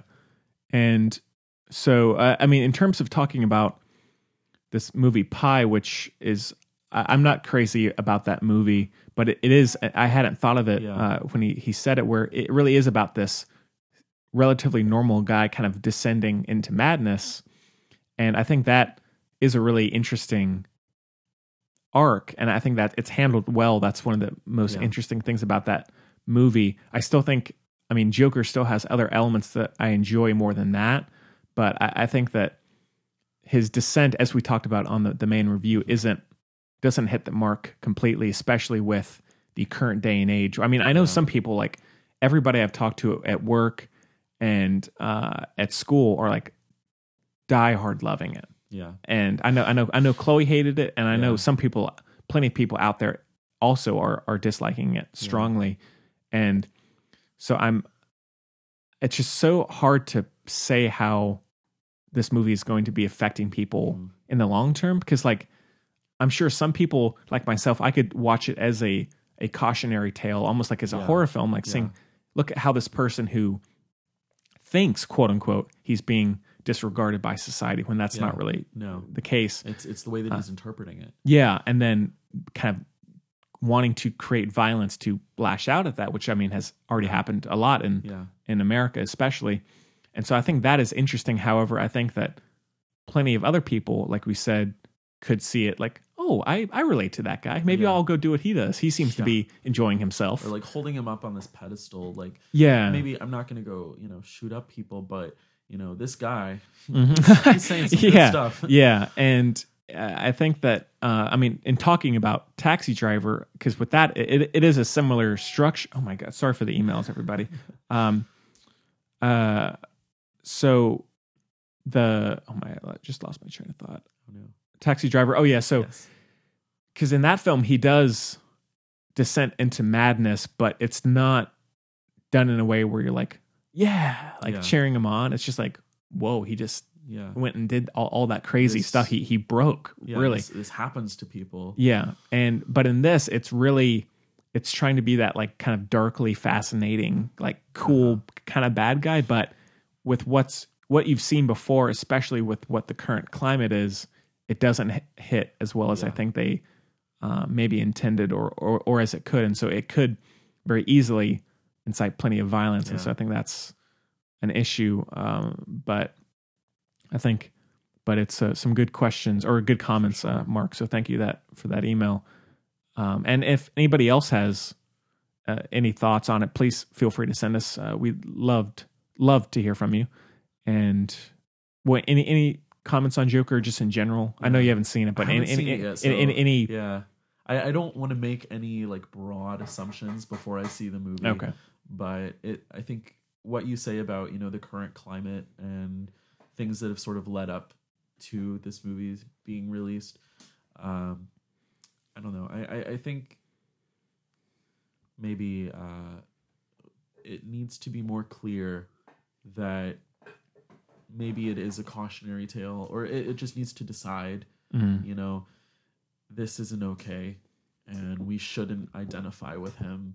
Yeah. We shouldn't think that what he's doing is okay or pitiful. We shouldn't feel sorry for him, because there are so many people out there who think like that and have shot up groups of people, and it's committed horrible acts of terrorism in our country and countries around the world, and it's very it's personal to a lot of people, and it's in this day and age, I feel like you mentioned when I spoke to you about it at Chloe's party, maybe a decade ago, it would have been a different film. It would have been received differently. But I don't know. I think we need to come away from glorifying, tragic villains.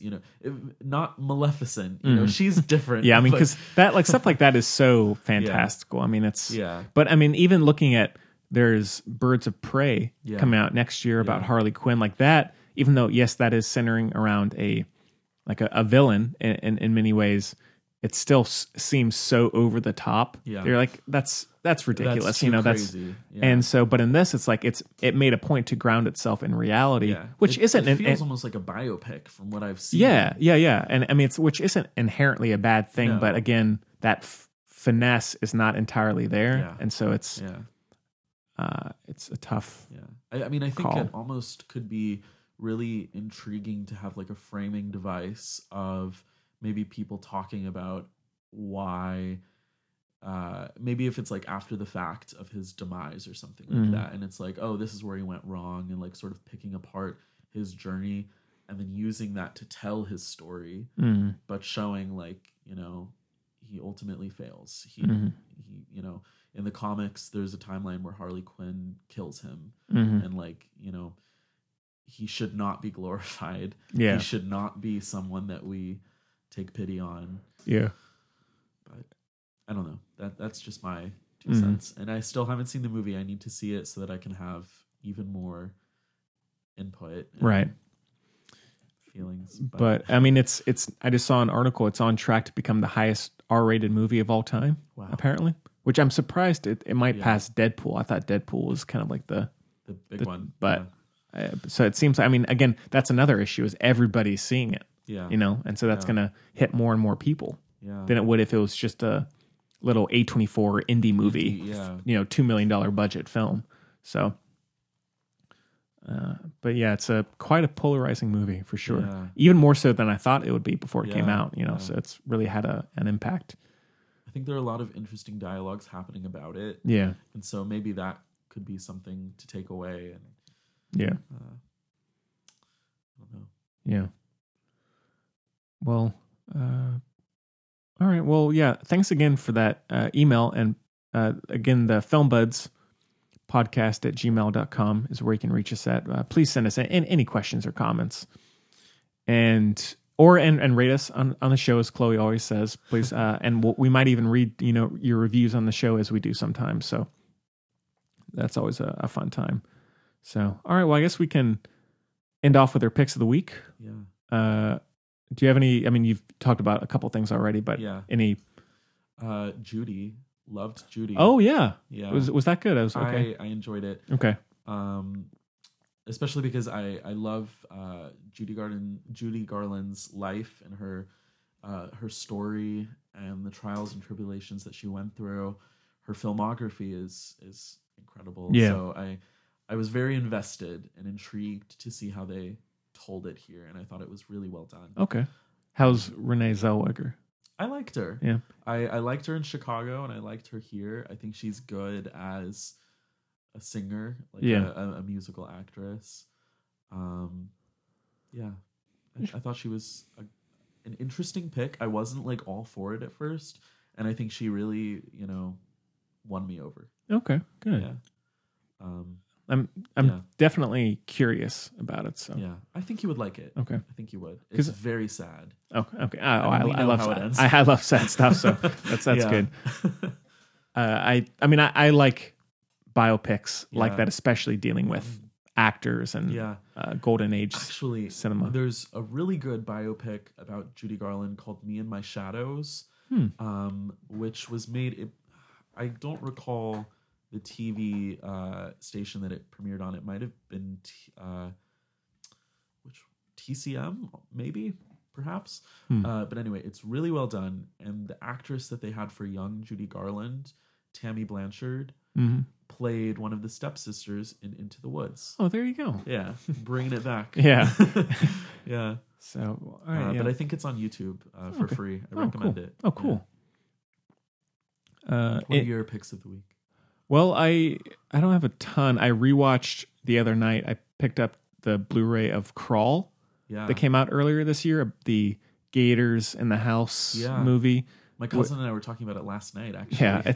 It's which I mean I still enjoy it a fair bit, excuse me. I think it's one of the better just straight genre movies of the year. Like, it's just about this girl and father, who are both injured during a hurricane, trapped in their basement of their house, and alligators come in, and just it's about them trying to survive. Yeah.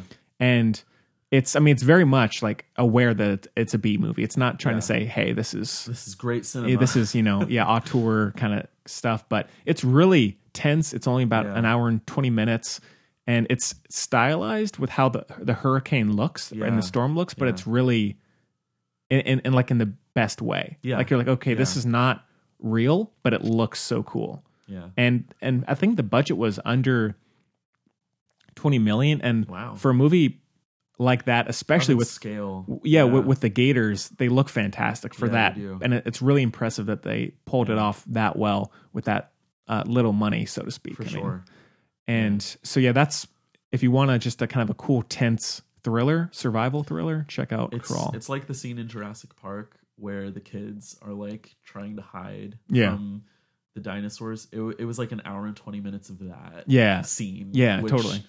Was very stressful for me. Yeah. But fair. I liked it. Yeah. And one thing, I think it's just been stemming from some of the sound classes that I've been taking, but it's the sound is so good in that movie. Just the sounds of the storm with the alligators, sound design is very cleverly done. The pipes and everything clinking, and it's really, really well done and well mixed in terms atmospheric, of very, very atmospheric. Yeah. And it's just, I think if you go and watch it and you just pay attention purely to the like ambient sounds, it's great. It's really enjoyable. So then I rewatched Masterminds on Netflix, which is the Zach Galifianakis, Kristen Wiig, Owen Wilson comedy from a couple years ago, which is based on this true story about this group that rob not a bank, but one of the money,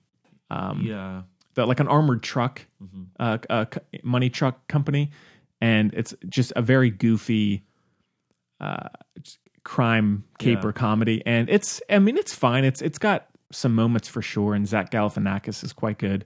But I love Kristen Wiig. Yeah, she's very good. Owen Wilson is very funny, and so the cast was pretty strong. Yeah, and so it's by no means a masterpiece, but it's, if you need something kind of mindless to watch, you can check it out. And let's see, I think maybe one more.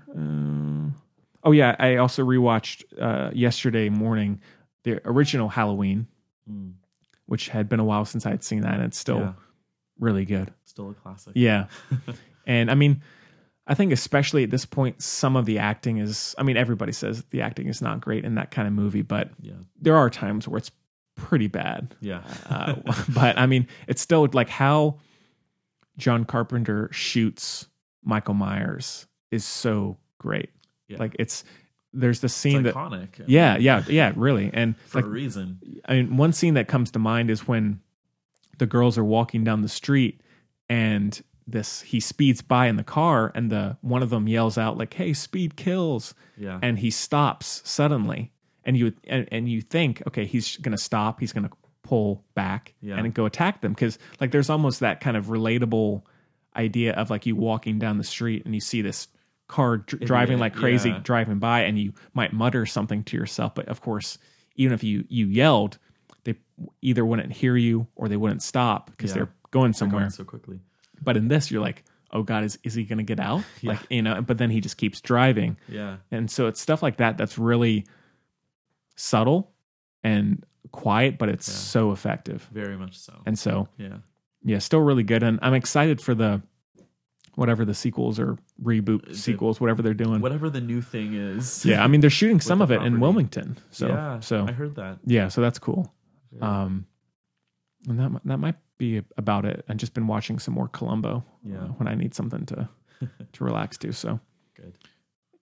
Anything else for you, Henry? I think I mentioned earlier I've just been watching a lot of like spooky stuff. Yeah. As we're getting closer to Halloween, I'm like even more jazzed up for that stuff. Yeah. I watched the movie on Netflix Eli the other day.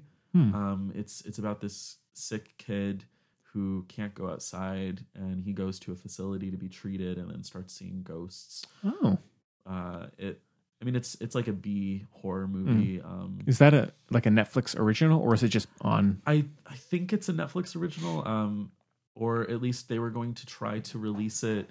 I want to say it's through Paramount.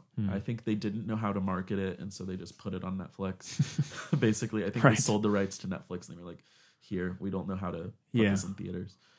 But it surprised me. I was pleasantly surprised. It's, not a great movie, but I enjoyed it. And then I saw the Suspiria remake. Oh yeah, which yeah, I loved. Really, Tilda Swinton, perfect. Yeah, I liked it quite a bit as well. Yeah, I really thought it was great that there were no men in the film at all, except for the doctor, who was Tilda Swinton. Yeah, in full prosthetic makeup. So even when you have this one male character, it's still a woman, deep down. And so I thought that was a really interesting choice. To make it, about power struggles within, this group of strong women. Yeah, and in terms of like even just comparing it to recent films, the horror elements of that movie are like truly horrific. Yeah, really like different from what we've seen. They're like genuinely disturbing. I'm like, oh, this is. And compared to the original Suspiria as well, it's like the two directors have very different ideas of what's painful to watch and what's horrific. And I think in this, the horror scenes that we see are agonizing, like painful to watch. They linger too. They really linger. Like they want you to look and take it all in. Yeah, like the one that comes to mind is the body. Yeah, the dance thing. Twisting. Aspect. That's brutal. And a lot of it, I was watching the special features stuff, and with that they had like a latex prosthetic leg and a prosthetic arm, and then her real arm and leg were in green screen. So a lot of it is like practical. Interesting. And they just edited out what they needed to, so that what you see is tangible. Yeah. Like real in the space. Yeah. Not just fully CGI. Interesting. Yeah. And I mean, one thing I think kind of what we've talked about earlier, but that movie does feel very out of place in a good way. Like it feels very like you could have told me it came out in the 80s. Yeah. I'm like, okay, that makes sense. Stylistically, like it has that sort of 70s, 80s like art film vibe. And it's shot on film. It is, and so it gives it that grainy old look. And it looks, I love film grain. Yeah. Like, yeah. And I mean, now I will say I don't love her completely, but I am starting to warm up on Chloe Grace Moretz. Yeah. She's starting at first, when she first started out, I was not crazy about her, like Kick-Ass and stuff like that, just not really doing much for me. But I think she's been changing it up recently. So like she was in Greta, which was a really fun little B thriller. And then in this, and so she's starting to I'm starting to watch for her films. Yeah. Well, that's good. I'm glad that you're coming around to her. Yeah, I've always loved her. I loved her in Carrie. So pretty cool. Yeah. So it's I mean, that movie is quite you have to be in ready. It. You got to be ready. I turned my phone off and put it away because I knew that I don't want to be scrolling on my phone or something at the same time, because you really do have to be invested and involved. Yeah, and I love that Berlin setting. Yeah, it's really good. The architecture. Yeah, I mean it's so brutalist, and the harsh angles and everything. It's oppressive almost. Yeah. Oh, for sure. Which really fits the theme of the movie. Mm-hmm. Yeah, so and the sound design also.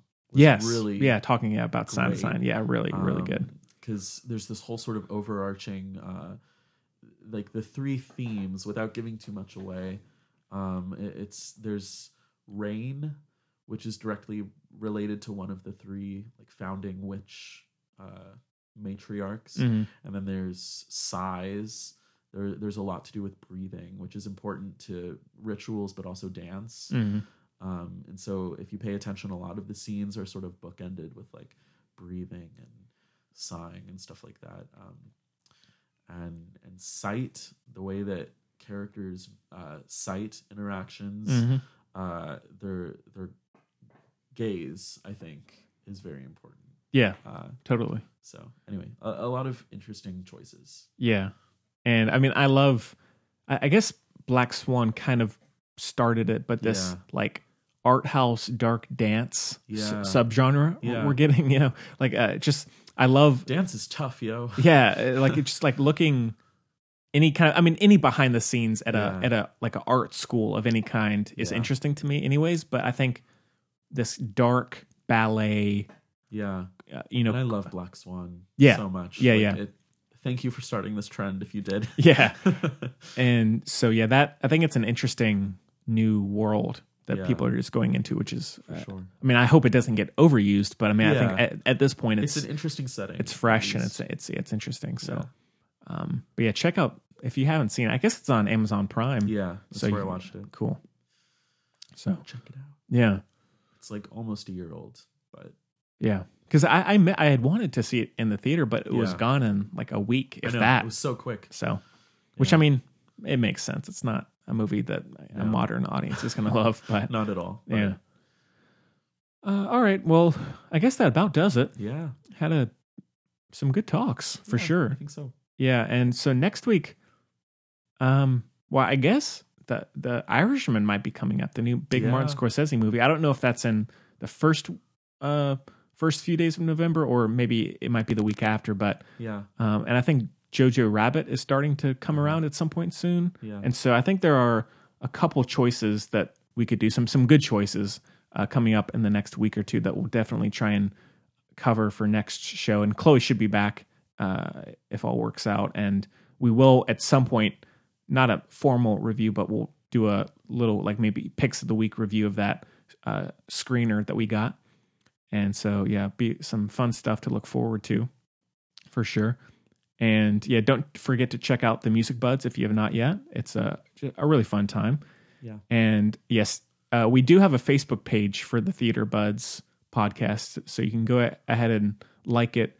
And it won't be for a little while, but we can at least get the ball rolling. And I know some people already have liked it, so I appreciate that. And we'll get Twitter and all that stuff going down the road if whenever we end up doing it. So, but stay tuned. Probably January. Yeah, something like that. Yeah, because we all got busy stuff going on, so it's already hard enough to do two, and so I don't even know why I suggested 3. I don't even know why I suggested we do 3, but I think it'll be fun once we get it going. So, well, Henry, thanks so much for taking the time. I mean, you're always welcome. Feel free to come back anytime, and especially since Chloe wasn't able to come, I appreciate you jumping in. Yeah. So, I enjoyed it very much. So yeah, for sure. And thank you for showing me that photograph. It's super cool. Yeah. And maybe we can maybe at some point find a way to put it on the social media or something. Because I've never seen this photo before, so I'm trying to do like a high quality scan. Oh, perfect. So once I do that, I can send it your way. Cool. And once I get a chance to read more of the Maleficent script, I'll let you know what I think. Because I mean, I just enjoy one of the reasons why I like the Theater Buds idea is just like getting back into reading any kind of script or play, and it's just. I mean, my favorite thing is directions, like stage directions, and seeing what the writer was intending for the people to do in terms of like body movements or directions and stuff like that. It's just so interesting to see that insight. Yeah, and when I started to tell people about the Theater Buds, I just went back and read like the first couple pages of like A Streetcar Named Desire, Macbeth, and just kind of like random whatever I had laying around, and that's exactly Classics. what I hadn't even really thought of. It is interesting to read, even just from author to author, how they write a scene, very and much. not just dialogue, but just scene description, setting up a scene, and so it's cool. I'm telling you, it's going to be good. It's going to be good. So Yeah, well, make sure to check out thefilmbuds.com if you haven't yet, and themusicbuds.com. They're just, you can donate, look at, other posts, check out episodes, all that fun stuff. Follow us on social media. So make sure to do that if you have not yet. But all right, well, Henry, thanks again. Thank you. And we'll see you next time.